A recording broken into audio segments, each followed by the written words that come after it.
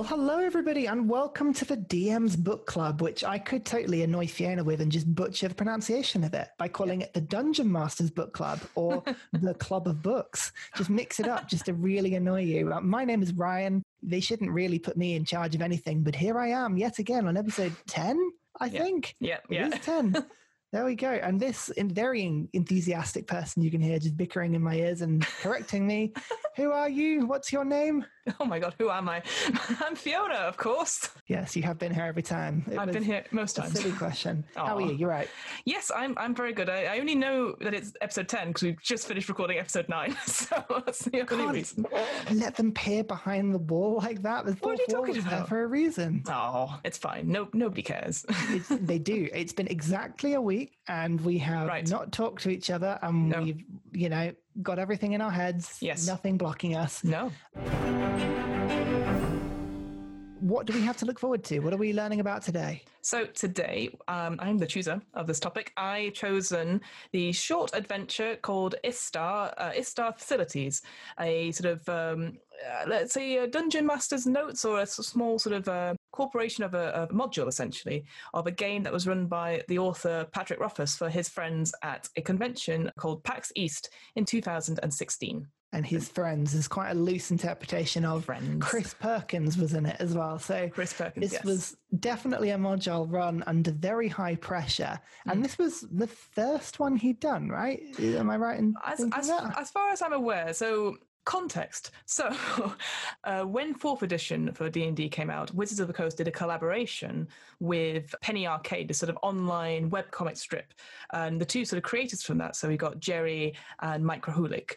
And they did like a series of podcast episodes sort of detailing the inner sort of interests and coming up with this concept of Acquisitions Incorporated, which essentially boils down to some sort of ragtag sort of group of adventurers who decided instead of just being adventurers and doing it for good, they'd make it into sort of a corporate model and act as a business. And actually, it makes kind of sense. You think if adventures were a real thing in the real world, they probably would unionize or have a headquarters of some sort.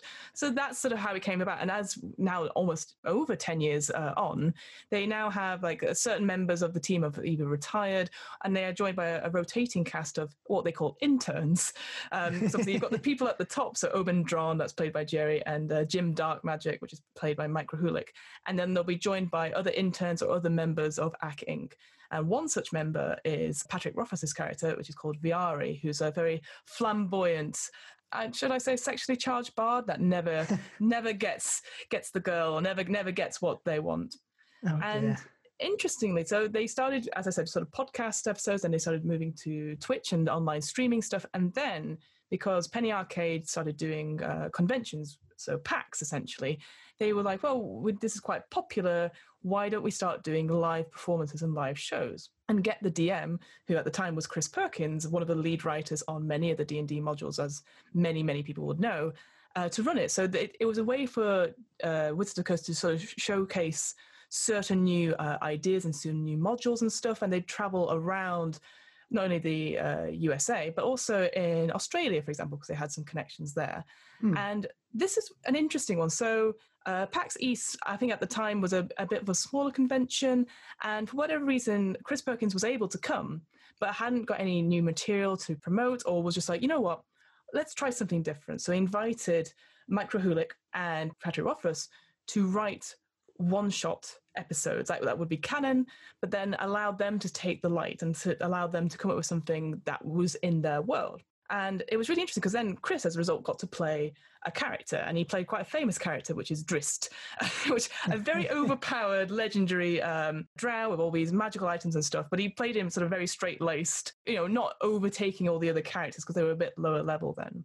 So in this sort of show, Mike Krahulik did his first one, which was How Not to Host a Murder Party, which, again, is a really, really good showcase of ideas and stuff. Obviously, there's a murder party, and then someone's actually murdered, and you have to work out who it is and stuff like that. But all very comedic, all very fine. And then the spotlight moves to Patrick Rothfuss. And when you watch the video, it's very interesting. You can see how nervous he is. And I think not so much because he maybe... I mean, I assumed it was his first time running a one-shot. But as you said, right, like, the pressure to run a good game, not only with an audience of maybe 500, 600 people in an auditorium, being streamed live around the world or recorded live around the world, and your own DM, who is a very famous, well-known DM, also playing in your game. It's a lot of pressure, and you can see him being quite nervous.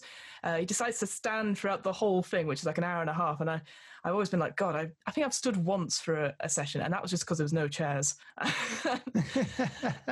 Yeah, that's tough to do. That's standing desk problems. But and actually, the fact that he was nervous and the fact that he was new to this, I actually think you can tell based on this publication, because it's not just a module, is it? There's a lot of stuff behind the scenes at the beginning about how to set up for it and how to prepare for it and things you need to do and information you need to take down. It gave me an impression of being a little bit sweet in that way. Like, it's just quite like kind for people to get into it. I mean, was that your impression? Is this a good place for people to start if they haven't DM'd something before? Would it be something you would offer them as an option, or maybe a bit more advanced? I think it's definitely, you can take the structure of this, because it says right at the beginning, it's an experience. I always love calling RPG sessions experiences, but it's designed for 4 less than optimal level 7 characters, yes, played for entertainment purposes. So I think that sort of statement instantly puts it like, okay, so these players that you have are going to be a bit more high level, so they can take a few hits, they might have some cool things, but it's for entertainment. We shouldn't be worried about all the rules and worrying about like, oh, but if I do this and do this. So I think from the get-go, it instantly gives it to the DM, and hopefully the DM, whoever you are, tells the players like, look, this is going to be a silly one. We can make it canon, we can make it not, but ultimately the idea is to have fun. And I think a lot of the times that's an interesting thing, because I think, how can I put it? So some D&D shows which I watch have clearly got an amazing story and people have come for the story. So Critical Role, for example, ultimately, it's not upstart comedy about all these crazy kooky characters and, we're hijinks, hooray. You know, there's a story, there's political drama, there's tensions, and the same with sort of High Rollers. And that's sort of, and that's a way to engage people. And that's something that people come back for. They love that kind of story. It's very, very engaging. But sometimes different styles are also valid. And I personally love watching Acquisitions Incorporated, because you have sometimes quite serious things, but these characters at the forefront of their agenda is like, how can we make money as a business model for it? Because they are inept businessmen, essentially. And I quite like that they always like, but how do we further the franchise through this option? And being able to use social interaction rather than hitting things and making it video gamey. And definitely, and this is a module that is not designed as an optimized, min-maxed combat scenario encounter. There's lots of different stuff going on here, showcasing different skills, different play styles. I really like it. Like, it definitely is refreshing. And yeah, you mentioned before, you actually sat us down and ran this for us, our typical and usual D&D group. And so I got to play as a player. I very rarely get to play as a player. Yes. And because of that, I'm not a very good player. I forget rules all the time. I don't optimize how I play. I forget abilities. I'm terrible at it. For somebody, I like to think I'm quite a good DM in terms of remembering things, but playing, it just all goes out the window. And I really liked this module because it was really accessible in that way. It sort of allows you to do different things and to sort of enjoy different like skill sets and styles. And yeah, there's something that was really refreshing about it. When I was going through it though, just out of curiosity, did we do everything or did you strip certain bits out of it? So I'll quickly explain what it is. Sorry, that's probably a better place to start. Yeah, what are we dealing with? What is I.S.T.A.R, which I definitely pronounce as I.S.T.A.R. That's 100% what I or anything like that. Yeah, I think I pronounce it I.S.T.A.R. I think because that's how Patrick did it in the one shot, but it doesn't matter essentially because it's an acronym. But essentially, your friend, a certain in the module, it's counted as Dreadlord Viari, is the head of the local Zentarum guild or any guild. It doesn't matter which, but has had to go away. Is away on business or whatever because there's been a big accident and he was hurt in it. But also one of the sort of guild masters essentially was killed in it, and it's basically trying to like hush that up a little bit. But whilst he is away, he's employed your characters to sort of just take care of business, and just all you have to do is just make sure nothing goes wrong, which again is the perfect start to any story. It's like nothing's going to go wrong. I don't think anything's going wrong. It's basically just check for me. Yeah. It's what I say in the office when I'm about to go on leave. It's like, I don't think there's anything. Nope. I think I've used those exact words before. Anyway, so, you spend a couple of weeks like bossing around underlings and, just generally enjoying this sort of prestige that you're getting from being in quite a high power position. with the promise that you might get further up in the black network, as the Xantarum company is called, essentially. And then one day you have one of the underlings come to you and go, there's a problem. I've been told I need to speak to Viari about this. You tell him specifically if this ever happens. And you go to a room you've never seen before, and there is a little signal that comes up and it says budget overrun, I.S.T.A.R. And that is the start of a whole journey where you discover that Viari has set up this sort of program, which is the intern selection, training, and ranking program to get into this guild thing, and something is wrong with it. And there's mixtures of like, well, what's going on? He's not here. Well, we should go sort it out. And therefore, as a result, the party has to go through this whole sort of facility and combat various things. And what I quite like about it is that it's got some very typical sort of D&D tropes, but in a very corporate setting of ranking and reviewing and stuff. And ultimately, it comes back to the DM's discretion on things. And we'll go into the rooms and stuff like that in a second. But the idea that it doesn't matter, if they do succeed or not, do they make you laugh? Does the player do something and you go, that's really cool? Then you should reward them for that, and then mock other people if they haven't done so well, or gently mock them. And that's what I find is interesting. We've talked about it before, where sometimes there's this relationship between the DM and the players where it's like antagonistic, like, oh, the DM is out to kill us, or oh, the players have just ruined my plans, they don't listen to me. Whereas this, you have to impress someone who, is not going to be cruel. So sort of doing a competition which is collaborative, but then each player becomes out themselves because suddenly they want to be the best at something that doesn't matter. Oh yeah, you literally dangle a carrot of competition in front of people, or give like a medal out or something, and people jump at it, don't they? They just can't help themselves. It gets really, really competitive. Yes. So what you're describing then essentially is just one long D&D job interview. It's like the D&D version of some horrific multinational staged, here's the group task, and now you've got to go away and do the interview, and this is the bit where we look into your background, and it gives me the creeps even thinking about it. Yeah. But your characters, they're not the ones actually doing they have to do the process in order to work out what's wrong with it, but they're not specifically there to become interns because you're already high up the black network effectively. So this is purely doing it to test. Yes. I do like it. That corporate sort of aspect of it is so unlike D&D, and I do get that. It's really, really, really funny. What happens then? The characters, you've got like 4 inept level 7 characters who are not optimized at all, and they make their way to the I.S.T.A.R facility. What happens? So you first start off with possibly, I think, the best puzzle at anything you can throw at players who have been used to sort of high fantasy stuff.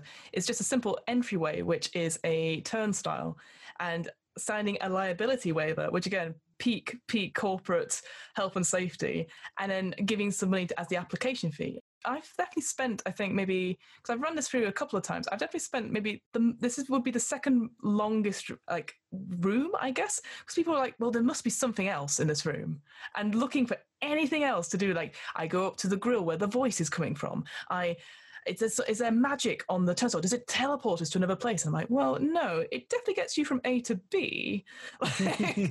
And it's totally harmless, but looks ominous. That perfect combination. Exactly. And I think it's, again, it's something I learned recently in improv, is that the best kind of scenes and the best kind of role play is just doing something ordinary in the extraordinary. So again, like having a gate or having an entryway, which has a straightforward thing of like, oh, you signed this and you pay a fee, as the voice sort of does say to you, or there's a note saying, oh, you need to do this. But then other people will try and cheat their way around it because, oh, well, I've got magic. Oh, well, I can do this. And it's interesting because sometimes you would not do that. You don't do that in the real world. But I think because video games have told us to this, or we've read books or seen films where you have like James Bond working out a new route of that, people are always trying to find new creative ways to be original and get outside the box. And it was hilarious just to sit there listening to the people talk and just trying not to break and trying not to laugh and being like, yeah, absolutely, you can totally try that. It doesn't move. It's a metal turnstile. I mean, well, there's definitely ways to get around it where you could just teleport, you could phase or whatever, but you won't be scored points, and it's just interesting to see definitely a game that I appreciated playing in person, because seeing people's cogs turn it's an incredible thing. It's one of my favorite things to do. Yeah, absolutely. I seem to remember being stuck by that turnstile for some time. It was definitely ridiculous. So let's assume that the party make their way through the turnstile.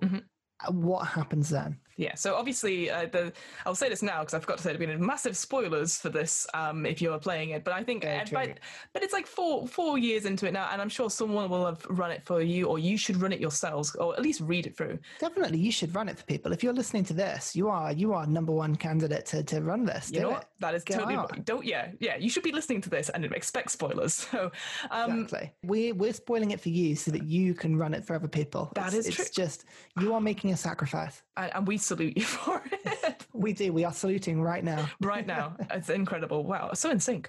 So the first room that you come to, and that's the thing as well, it's a good sort of way because it's just simply 5 or 6 rooms all in succession and they only have to get from point A to point B. There's, they can try and go through sideways and split, but ultimately they will end back on the same path.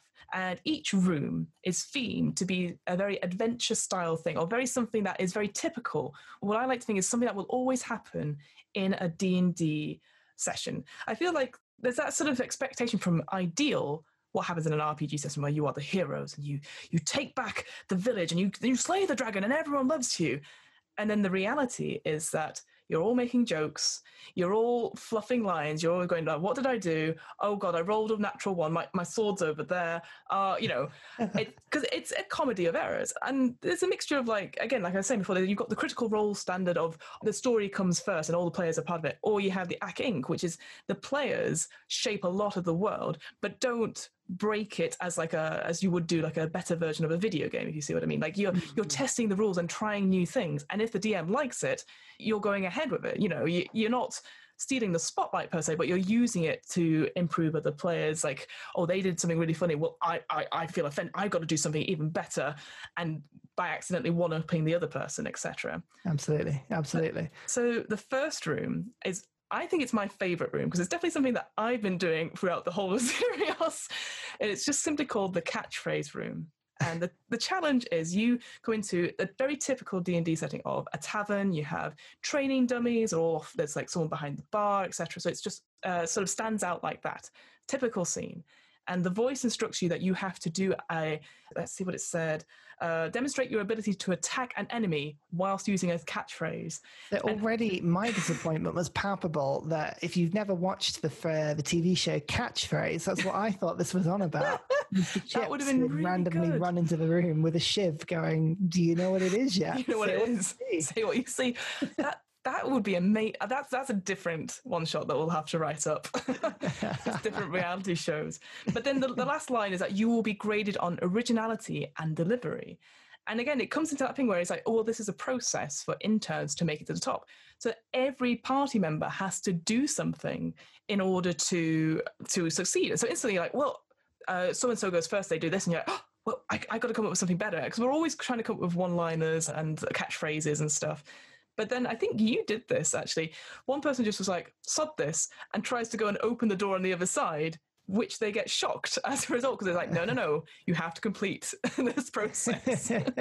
Yeah, that sounds like something I would do. It's interesting because this whole module, and this room is a good example of that, it's designed that every single person in the party has to do something. Yes. Everyone has to do it. Sometimes in D&D, if you want to be a quiet player and you don't want to do much, you can let other people do it for you. And like if you've got maybe an overpowering personality who has lots of good ideas or is really effective, they can kind of run away and deal with a lot of this. But in this particular module, everyone has to do it. Yeah. And that's quite good, actually, getting people involved. I quite like that. Absolutely. Like, I think it's also nice to see, like I said, like seeing the wheels turn, but also the catchphrase and stuff. Certainly if you created characters just specifically for this one shot, like obviously your character, like again, later on, you shout death from above, just land on top of an adventure. Yeah, that was that made me laugh so much because it was just so I was sudden. Some sort of halfling called something small fellow or something like that. I can't remember what it was. Very positive, happy person. Yeah. And then David's character of like just a horrific, flirtatious, like like a Prince Charming type character. So I constantly. think it was more Zach Brannigan than Prince Zach Charming. Brannigan, of Yeah, course, yeah. my bad. And it was just, there was just some bits where I was like, I'm so glad this is not real. Yeah, But again, it's that sort of, you are playing a very exaggerated versions of people that aren't necessarily horrid, or like you're like, not this guy. But then it's like they're being genuine about it, which is I think it's a very hard line to sometimes to play against, I guess.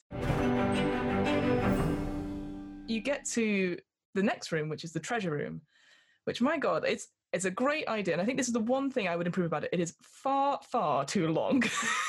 It's very complicated, and yeah, this is sort of what I'm saying. Of all of the rooms, this one really does like take a little bit to get your head around, because so the way it sort of describes it is that obviously it's split into sections, right? And you've got different areas of this treasure room, and I think so. The idea is that players have to dump as much value into a hopper at the end of the room as they can, right? Yes. I think that's the general style of it. That's correct, yeah. But my God, the amount of DCs and different checks you can make on this page, I mean, it's just ridiculous. Yeah, and essentially, it's one, certainly for us, I made it so that it was a map so people can see. In the show itself, it was all theatre of the mind, and it just took a long time. The one thing that was good about it, they took out, basically it was an action to go get something and then an action to go put it into the hopper, and vice versa. There was just no point in like running or doing anything like that. But there was so much to it, and with of massive spoiler, a gelatinous cube in the corner with a very high valued item in it, and so you have to make that choice. Yeah. Of whether you want to go in and get it or fight this creature, etc. And so Treasure Room is really good, but it is over a minute. So that's 10 rounds, essentially. And it took a long time when we did it, but I don't know if we were just messing around and trying to be clever when actually all you had to do was just run and pick stuff up. No, and this is the thing. I feel like the Treasure Room is and this is the thing I would improve. I think the Treasure Room is a great idea. Like, I think it makes sense because you're competing against each other in and I'm going to spoil the one shot a little bit, the recorded one shot. In the one shot, the other players were playing off each other. So one person would go grab something, and then the other person would use command to make them give it to them, so that they could put it in help each other very well. No.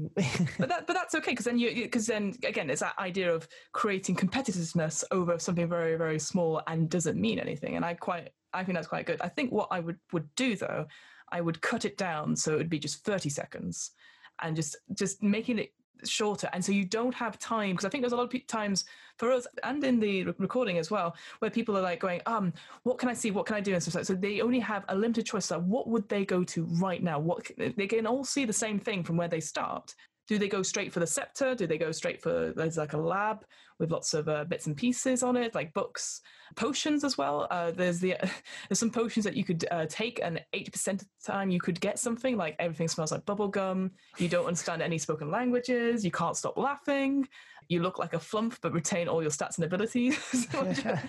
And again, it's that sort of like all these ideas, I think, crammed into one. And definitely, like I said, in the live show, this took the most amount of time, but it was the most fun. Yeah, but I guess you've got to have a good party that sort of, we'll get into it. And then the longer you go into this, the more rounds you have, the quicker everybody gets at trying to do stuff. And generally speaking, and it's all about just getting people to come up with good ideas and use their heads, but at the same time, keep that sort of frantic movement behind things. And I like the idea that, the movement is just deemed to be, you either move one place or you move to another. You don't count feet out. I think we actually did it with a proper room, a map, didn't we? But I get the impression that you don't have to have a map effectively. I think it was just helpful. I think just because I know myself, I'm very bad at describing things or forget something. So at least with the map out, I could remind myself what was out there.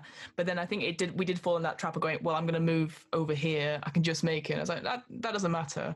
But I will say my favourite line in this whole module is there is a voice, sort of a grill sort of thing that sort of gives the instructions out in each room. And the one in this room just starts off by saying, style isn't enough to pay the bills. And I was like, that is so true. Because obviously in D&D, you're acting as heroes. You're like, haha, I've got this. And you say the catchphrase, but then you're also there to take the jewels, you're there to take the treasure, and you have to have that horrible corporateness of like, oh, well, I do need some money, actually. I can't reward. Like, I think I must have played in one game where I go, no, reward is not needed. And I'm like, no, it's always needed. It really is. And I like the fact it then says, right at the end, Intel hopefuls are reminded that all treasure removed from a testing room will be transformed into venomous, acid-infused spider bees, which I just love. And then there are actual stats for venomous, acid-infused spider bees right at the end, which does that really made me giggle. I don't know. But it's the thing. It's that sort of style of humor. Like, there's some bits I think don't hit very well, and some bits do. But there's just a way you're just like, this is just going to be silly, and it's how, you know, what makes me laugh. Like, the best bit, sort of for me, at the end of the treasure room is tallying up the results. So you could be like really sort of picky and be like, well, they did this, they did that. But I feel like if you picked a player who's done something really smart, you could give them the gold medallion, so like you've come first, and then obviously lower down you get what the last one, which is like between sort of 10 to 5 GP worth of treasure. They receive a tin medal labeled participant, which again I like that, because that's again very corporate, like, well, you tried. Like, I like the fact that it doesn't actually say what you get if you get less than 10 gold. Like, it just doesn't even bother with it. Just assumes you're going to put something in. Exactly. It just throws anything. So what happens after this room? Let's say they deal with the treasure room. Mm-hmm. Where do they go now? Oh, well, you see, I did say that the first room, the catchphrase room, was my favourite room. I think that's a lie, because I forgot that the team building room existed.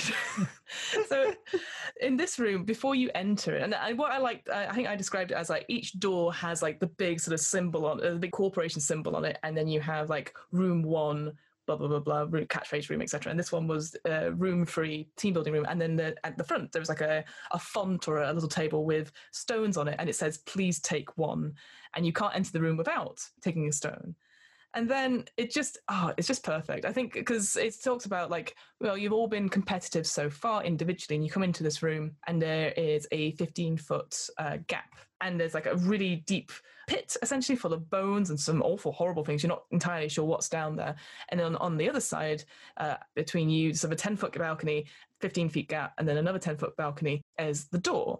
And it sort of says, right, now you got to work together, team building, and you've got all these sort of tools and stuff that are found in wooden containers. You've got random things like 50 hammers, a bed sheet, all these other random things that you're like, what do I need to use this for? Like proper team building exercise.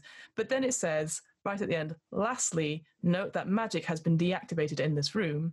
So instantly the spellcasters go, what? And then also you've been randomly assigned a performance countermeasure, and to showcase your ability to overcome obstacles. So the stones do something to you, whether your limb turns to stone or you're suddenly holding a kitten that you realize if you drop at any point, you will burst into flame, which I absolutely love. You can only speak in rhyme was the other one I think we tried, which was great. And all sorts like that. That was good. It's, again, seeing people compete against each other and then going, oh God, is this an actual exercise? Again, watching people figure out like, okay, I've got silk cord, what else do we got? And then trying to communicate with all these countermeasures and then trying to get people across. But then underneath it all is just a line that says, by the way, magic hasn't actually been deactivated in this room. Yeah, that got me, because I think you had phrased it in a way that was like, if you use magic, you're cheating or something like that. And I was like, oh no, I can't even do that. That's horrendous. I can't, because I have magic to my disposal. Because 15-foot gap it's not the biggest thing in the world. You could, in theory, very easily get past this thing. It's a really, really easy thing. I like this room. This room is really, it does make me laugh, because this is one where the DM gets to have a bit of fun, because you know that it's a really easy thing to do, and you know that it's very easily circumnavigated. This is the time reading through this entire module that I realized that there were chandeliers everywhere. Yes. Because it mentions in every single room there is a chandelier in this room. There is an invisible one in this room. I assume that's some reference to the Acquisition Incorporated. So Patrick Rothfuss's character is always looking for a chandelier to swing from. So again, it was that sort of thing where like, oh, and by the way, there's a chandelier in this room. just to bit, and as if trying to entice the characters in that particular one shot to use it. And it's stuff. I think I did mention it once or twice, but ultimately, like, it wasn't very important because you guys. I think it was important at the end. I think you, because you jumped off a chandelier. But apart from that, I think you all worked it out quite fine, really. Yeah, no, we got there eventually. And actually, this room probably took us the least amount of time to get through. We breezed through this one in the end once we all figured out that we could actually work as a team. We weirdly were working as a team by this point. I think we just abused each other so much in the room before that maybe we had a crisis of conscience or something. I'm not entirely sure. Here we go. We're getting through it now. We somehow skip room 4 and we've now immediately gone to room 5. I don't know about that. This confused me on the day as well. I think it's just a formatting issue. Again, the one shot's slightly different for some reason. I can't remember why. But this sort of, this penultimate room, I will say, the MML Memorial Acid Pit Training Room, which again is reference to another intern in Acking who's called AFL, who was played by Will Wheaton, actually. And he just kept falling into acid pits constantly, like really bad rolls of a dice and everything like that. So this was sort of immoralized and made a reference to that, which I thought was quite really, nice. really good. And yeah, it's full of references, this. But this is one thing to say. There is a lot of reference to Acquisitions Incorporated, but I don't think it's unfair to say that you don't need to know any of that coming into this module. Like, you can Not play at all. it straight up without issue. It's really good fun for that. Yeah, absolutely. Yeah, they have deliberately changed. Like I said, this is more like we've put together the notes from the thing, and they've changed certain things. I think because Akink is now a copyrighted name and stuff, so that's why it's a Zentarum Guildhouse or than an Akink one. But again, like it says, it doesn't matter. Like you said, it's like as long as you take the structure and you can do whatever. And the other thing as well, it says you could add in your own challenges or other rooms. You don't have to use all of these rooms. They're just a nice way to do it. And I think it's quite nice to have like the two competitive individual tests, as it were, and then these two are like the more team building ones, I think. And you could very much add your own rooms in if you can think of them and chuck stuff in or change things around or change the order or absolutely. No, I really like it. And so the next room, the acid pit room. Yes. So this is it's an interesting one in terms of how to describe it. Of all of the rooms, I struggled getting this one mentally into my head the most in terms of how it's all described and how it's actually visualized. So how would you go about sort of explaining this one? Yeah, I would agree with this as well, because we didn't use, I remember for us, we didn't use a map for this one. But essentially, you have, it's a platforming section, essentially. It's a large room. You've got to go across certain different columns and islands that are just over sort of 5 foot deep pits full of green acid, and you've got to just sort of jump from one to another, etc. And it's up to you to find a path. There's no map. It's something you can create. So I think ultimately, if I was going to do this again, I would probably make a proper map to help people out visualize it. But again, it's one of those things. This one kind of needs one. Yeah, it kind of needs one. But I wonder, like, because maybe I did draw one at the end, but it wasn't a to scale one. And so people were just, again, maybe not helpful. But again, if you like similar to the treasure room, maybe it just takes an action to move from one to another rather than like feet, I guess, because otherwise you're just going to be like, I can make it here, but then you've got to make several checks to jump onto various sort of columns to make sure you don't fall in the I almost said lava then, the acid. It's very similar. But the best bit, I think, really is at the end, if someone gets there on the ledge, you see a large gong with Elven script put into it, and you hope that someone would be able to read it. Like I wondered if I would change this to maybe some other scripts, maybe like uncommon or one that I know one character has, perhaps maybe the person that's furthest back, I might change it to that thing, but they can't read it. And what it says is, whatever you do, if you value the life of your companions, do not hit this gong. Did we hit the gong? I can't remember if we did or not. I think somebody, this is the problem, because we never released it in the end. So I can't remember what we did. But what happens is that if someone does hit the gong, the columns slowly start going into the acid, making it a bit of a rush for time to get people there. Because obviously, as soon as you're in the acid, you're starting to take damage. And I think it says at the end, once everyone is across, or at least everyone who's still alive, the door opens to the next room. So it knows that you may lose some people. That's hilarious. Yeah, exactly. And also it does say like, oh, you can help them, assist them to get them out of the acid, etc. and stuff like that. So again, having two sort of rooms that are competitive at the beginning and then focusing on the teamwork. I think that, again, again, it just gives that sort of, again, if you're only just starting out playing D&D or maybe in a party, so maybe this is a good idea to be like, you can shine as an individual, but together you can overcome obstacles which aren't necessarily fighting and on combat and stuff. Again, going outside the box to go and help people. Like you might suddenly be able to, I don't know, use your mage hand to steady a foot going up over the top of a column whilst you're slowly going into the acid. I don't know. Yeah. You come up with all kinds of things. No, it's really cool. I like that sort of element of, it's either, but you could change it to make it quite competitive, couldn't you? You could say that like, oh, it's the first person across gets extra points or something. It makes me really feel. It makes me really think of The Floor Is Lava, that new game show that's on Netflix, where it's basically they have like a house with all these different rooms, like the basement, the library, and then the floor is lava, and you have to jump from the various different objects and pull ropes and stuff like that. It really does. It's incredibly American. Like, they have like what's it called? Like not flashbacks, where it repeats.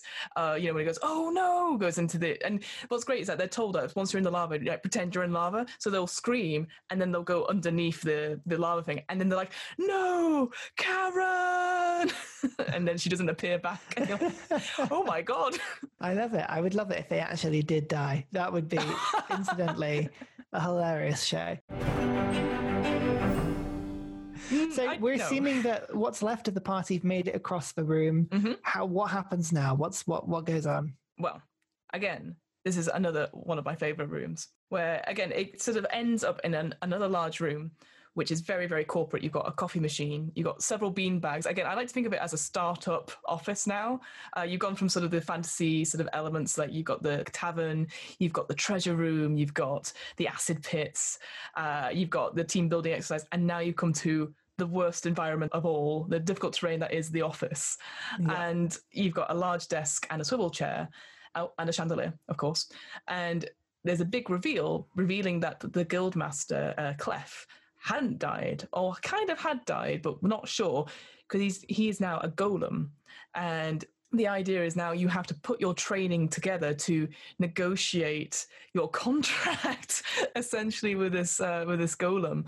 But then you're like, well, how do you defeat it? Eventually, you just have to defeat it and kill it. But the coolest thing about it, and it's maybe, again, something else I would maybe reincorporate in some of the other rooms, is that it talks about remembering your training. And it talks about, like, if you say a catchphrase or do something cool, which is like sort of stagey or something like that, that will, if you're attacking with a non-magical weapon, that damage will be inflicted. And I remember we struggled a bit with this because again, the treasure room took so long, I think it came out of people's heads that, you should say a catchphrase, you should try and be funny. So maybe I'd have, like, I don't know, motivational posters around the wall, like, hang in there, or blue sky thinking, that sort of thing. Yeah, absolutely. And actually I'm having a look at the stats of the monster fight that sort of comes in this room, and the contract negotiation that you have to deal with. It's actually quite a complicated creature to have to control. Mm-hmm. Like it's lots of different stuff, and there's one particular action it's got which does make me laugh. Is it the one I'm thinking of? Which one do you think I'm thinking of? Is it have a magical day, motherfuckers? That's the one. Yeah. I do love that. That's really, really good. I think it's one of those things where you've got to imagine, like, it's an office environment, a sort of a corporate stuff. And again, Clef is a reference to, in Acquisition Incorporated, they had a guild master or a servant of some sort, or an assistant, that was called Jeff, who did die. And then when this reveal happened, because Jeff was supposed to be a really nice guy, he now obviously was really cross because obviously he died. And so saying, have a magical day, motherfuckers, it's very Die Hard-esque. It's very like, and it was just, again, it's just brilliant how, like, you can make it as corporate and nice, and like playing the opposites. We've talked about this before, where you're playing a creature that's seen as evil, but maybe is programmed in a way, or is thinking in a way that is doing right, but it is so weird by our standards. Like, again, the ordinary in the extraordinary. So yeah, exactly. But I think actually, in terms of the remembering your training, using the catchphrases, it's quite funny because it's a combat encounter that could be really hard, but is actually quite easy once you use all the mechanisms. And Yeah, it's really clever. I do like it. And then once that's defeated, we're pretty much at the end of the adventure, aren't we? Everyone comes out. Vaguely. And literally. And then there's a sort of hilarious reveal at the end. Yeah, which... so the ending of this story is that the Dreadlord Viari comes in and is like, "Oh, hi guys. I it obviously came back, and it turns out the budget overrun has only been that the bin with all the fees from all these interns that have died has overrun. So he just picks it up and like sort of like waves you off and maybe flicks you like a platinum piece, and that's it. That's the end. Just a cold, dead ending. It's great. Yeah, exactly. And I quite like that. It just shows you that it is definitely a comedy piece. Yes. Yeah, I really like that. There's an element to this that it's a bit of a story. It's lots of different adventures, lots of different problems. Yeah, it's really good fun. There's I can't remember what the name of the books are now, but basically used to be like parodies of like the Harry Potter books called like Barry Trotter, and then there was one for the Matrix. I can't remember, but rewriting it, but again being completely parody. And I just remember the end of the Matrix one saying Neo he was called because he had a lisp or whatever, and he was Neo turns around, starts walking away, goes, "This has been a complete waste of fucking time," and that's what I feel happens at the end of this party. Everyone's just like, "What? We did this for nothing?" One of us is dead. Yeah, poor Brian. Yeah, exactly. No, I like that as well. There is something quite funny about it all. I mean, yeah, as an adventure goes, I think it's a really good combination. I mean, would you take new players or like more experienced players into it? Do you think it kind of works for both? I mean, what would be, when would you bring this out? I mean, I've only really used it as sort of a one-off thing, because I've always said that I'm a really bad DM and just can't plan beyond a session or two. But I feel like this is something you can implement in any city in the Forgotten Realms, because there's always going to be a guild of some sort, whether it's the Zentarim, whether it's going to be an Acquisition Incorporated branch, because obviously now they have their own book where you can put in some of the rules that they've started using. But the idea that there is a facility that hires adventurers, but they need to pass an initiation test of some sort, but it is so full of admin and liability waivers and traditional things like that, I think is perfect. Because I think, so as a player, you're used to these sort of things, or you'll be aware of them. But as an adventurer, it's like a 2-level thing where you're like, I, as an adventurer, as this, I don't know what a waiver is, and then you're going, oh god, having to work with that. So the two levels, I think, is good fun, and and encouraging that creativity between players, and like I said, the outshining of one another, but then giving that spotlight over to other people and making sure they have equal time is also really important. Yeah, that's really, really good. Yeah, that sort of sharing the equal time and sharing the spotlight and giving everybody a chance to shine, I think is really important, because it is a game where it encourages you to come out of your shell. And if you are more of the sort of person who can come out of their shell with more confidence and with less effort, then it will normally reward that. And maybe the quieter people, this is a good time to let them out. And I would, what, the other thing I'd say as well is, again, something I've learned from doing improv. Improv. Clang, clang, clang, I know.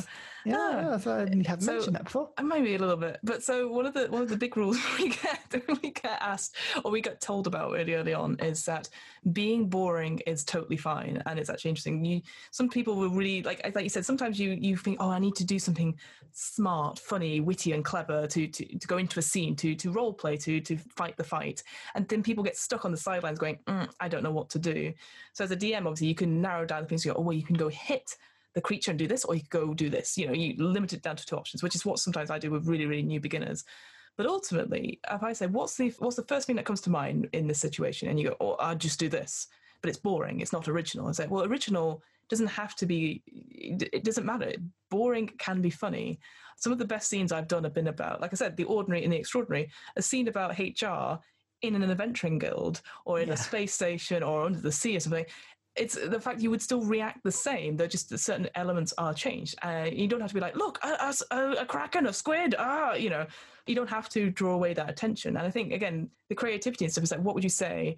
And if it makes the DM laugh, because it's so, I don't know, out of character, or it's just so bizarre in the situation, you're going to get points. And that's the thing I really take away from this, is that I enjoy running it, because every time I've run it, different things have made me laugh, and I can score points on it. And ultimately, I feel like these sort of modules, I have an equal, if not better time than the players, which I don't know what that says about me as a DM. But that's important, actually. The modules have to give a DM a sense of fun, and a lot of the campaigns that you can run just give the DM nothing but logical puzzles and lots of stats and initiatives and things to remember, because things are getting really complicated. This is quite fun because the actual rules of this entire module are very loose, and they're very just flexible to allow that sort of play. So as a DM, you've got a lot of scope to just let people do what they want to do, and you can throw a couple of checks at them as you need to, but it's rewarding imagination rather than character build. What would you add to this then, Ryan? What would like any rooms or any things that you would change about this yourself? I think that's just that. I think I'd add probably more rooms if you wanted to make it like more in depth. Say, I mean, this is built as a sort of 2-hour adventure, I think. So if you wanted to bring it to like 3 or 4, then you could add more rooms and draw a map. I quite like the idea that you don't need a map in this. I have to say, like it's all about describing. I think definitely some modules come complete with a bit of a bio describing a room at the beginning. Maybe this module could do with something like that. You know, when it's just like you walk into a room, there is moss on the walls that stand here, and there's light on it, and just to give people a bit of imaginative like spiel. It relies on you reading it and then sort of translating it yourself. So maybe that's what I'd add, but I mean, generally speaking, I think it's a very well put together module. It's very good fun. Yeah, I think the only thing I would add from this is that, because I love the idea of corporate stuff. Like, again, I've said this several times now, but ordinary and extraordinary. And I thought, where else could you put something like that? So I was thinking of stuff like a motivational company away day with the Adventurers Guild. Like Absolutely. Going into a forest and hunting down something, but you have to do it. You have to be paired up with certain people from like HR or the admin staff. Like Karen from accounts. Yeah, exactly. Or even or going to sort of a conference for adventurers was the other idea I had, with lots of keynotes from various people and having seminars. And then the final one I had, which I think fits more into this sort of style, is like having almost like an apprentice style like thing where they have to go do a task, but there is another team that has maybe if we consider as B-list adventurers, maybe they're like the A-list or double A-list adventurers, and you have to battle between their egos and stuff, and then you have to, if you're the losing team or if you're the winning team, depending on certain checks and stuff. I thought that would be quite fun as well. That would be good. I was thinking there's a problem with the staff canteen. You've got to go and find out what it is. Or maybe HR want to make a particular division redundant. You've got to go and have delicate contract negotiations with them or something. Because you're the best. No, you are literally the only person who said yes. Yeah, exactly like that. No, I like it. It's really good. I think you could definitely build this into a longer term like campaign. This is something that you could definitely like trying to sort of wheedle your way up some sort of big corporate structure. I like it. And I'll say the last thing actually was, so I was thinking of other things that are similar to this. Also, I've mentioned The Apprentice and stuff, but actually in D&D there is recently been the new Rick and Morty dungeon style, which I've run through with David and Sam, and that's been interesting because again, that's written in the style. Actually, Stranger Things as well, the D&D starter set, is written in a style where it is like it's from a fictional character's perspective, but acting as you. So in the Rick and Morty one, you're acting as Rick, as the DM. So you have to, it says in the thing, you have to act like this and you have to say these things out loud. And it sort of breaks the fourth wall. You have to burp, you have to do stuff, and generally just not give a shit about your players. And I found that really hard to do, but I intensely enjoyed it because it's just seeing two people who were like, oh, we're going to play a one shot. Fiona's not told us what it is. We're going to make really fun characters. And I was like, just sat there evilly. And then just seeing them sort of realizing that this whole place was just awful. And just like I need to have a look at that. Actually, it does look I'll send it to you across. But one of my favorite rooms, apart from the famous sort of Mr. Meeseeks room, which I think that's when they both knew something was wrong. There's there's a route, like a door into another room, which is just a mouth, and you have to role play the mouth, and it asks you a riddle or something like that. But it says in the notes that you have to be expressive with your mouth and use your tongue and everything like that. And then whilst they're discussing it, you have to keep interrupting and then making horrible noises with your mouth as if you are the door. And I was like, tick, tick, tick. This is me as a DM going, I can do things with my mouth, so to speak. But yeah, like stuff like that, which encourages the DM to be silly because it says it so in the book. And you're like, that's what it says. I have to do it like this. But it gives you that, I guess, that freedom and not, I don't know, the confidence to do something because it's come from something else or a different character that either you admire or don't. And I'll say this, I don't mind Rick and Morty. I've got to that point now where it's like, okay, but I just love the way the DM in this was so powerful and so like, oh, I don't care about any of these. And like even the final boss fight, which is massive spoilers, you come in as Rick and defeat the monster because they're taking too long. It's just like, okay. I love that. This is a really, really good module. It's one of these ones where I come away from this and I'm like, you know what? I would want to play this with somebody. Like, it's really, really good fun. I'm scanning a list of people in my head that I'm like, well, they haven't done it. Yeah. Yes, that's the issue. Is that once you've done it, it's exactly. Yeah, but exactly. It's still good fun. And I'd have to pretend that I didn't know what was happening and do it again anyway, just to have a laugh. Yeah, exactly. Ryan, I don't suppose you've prepared what we're reading next time at all. Well, I had thought about it. Good. Yes, I have a topic. Now, in my usual way, I knew you were doing a module. I knew you were doing something that was sort of specifically like, here's an adventure for you to do. So I thought I'd bring it a little bit back onto more of the world building, like back into sort of how to build worlds and use the books as they're given to sort of create a bit of, I don't know, like your own sort of space. And specifically, I thought we would talk about the outer planes and different planes of existence in D&D and heaven forbid, being able to make your own heaven or whatever plane you want to do. So we're going to be looking at the Dungeon Master's Guide and we're going to look at some of the rules on planes and specifically outer planes because it's a big old chapter. So that's where I wanted to dip into. Nice. Oh, cool. I actually, again, as I always say this to you, I've never read anything about those places. So it's like you haven't read the Dungeon Master's Guide. No, God. I've got it. Honestly, you need to sit down and properly get through it. Yeah. But yeah, I thought that would be really good.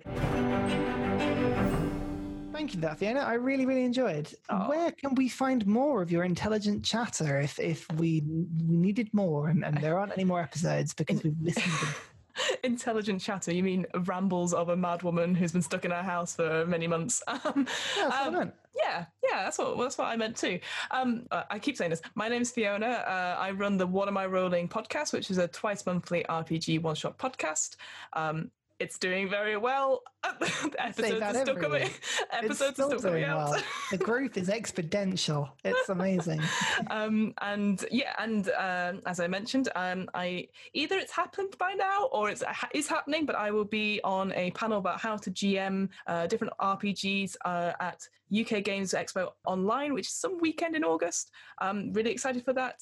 I think there's people from Adventurers Wanted and some person from Modifius Entertainment who are famous for creating the Star Trek adventures and other RPGs on there. So I feel like I'm in very good company, and there's just me as on a podcast or two podcasts. So so come check that out. The podcast machine. This episode is likely going to go up towards the end of August, right? Or maybe even September. Yes. Possibly. So I think it would be legitimate for me to say, it's really good that you recovered after that performance, honestly. I mean, you were so brave. All that happening and you just stuck in there. Yeah, I just can't believe so many people died. Yeah. That wasn't even in the game. I don't know. Yeah, exactly. And hey, you want to come find me? My name's Ryan. I just Google Ursa Ryan and come find me on YouTube. It's got nothing to do with D&D at all. It's great. I'm literally, Fiona scoops me up and makes me play a game I really enjoy. Actually, you can come and find our old Xerios episodes on that channel. So if you want to go and have a look at the craziness that we talk about, we'll refer to about 4 times a podcast episode. It's all up there. And until then, I think we're all going to see you next time. Or no, not see you. We've learned you're going to hear us. And we're going to have no interaction with you whatsoever. So just shush. Shush. But do email. We've got an email. I keep forgetting. All right. See you next time. Bye. Bye.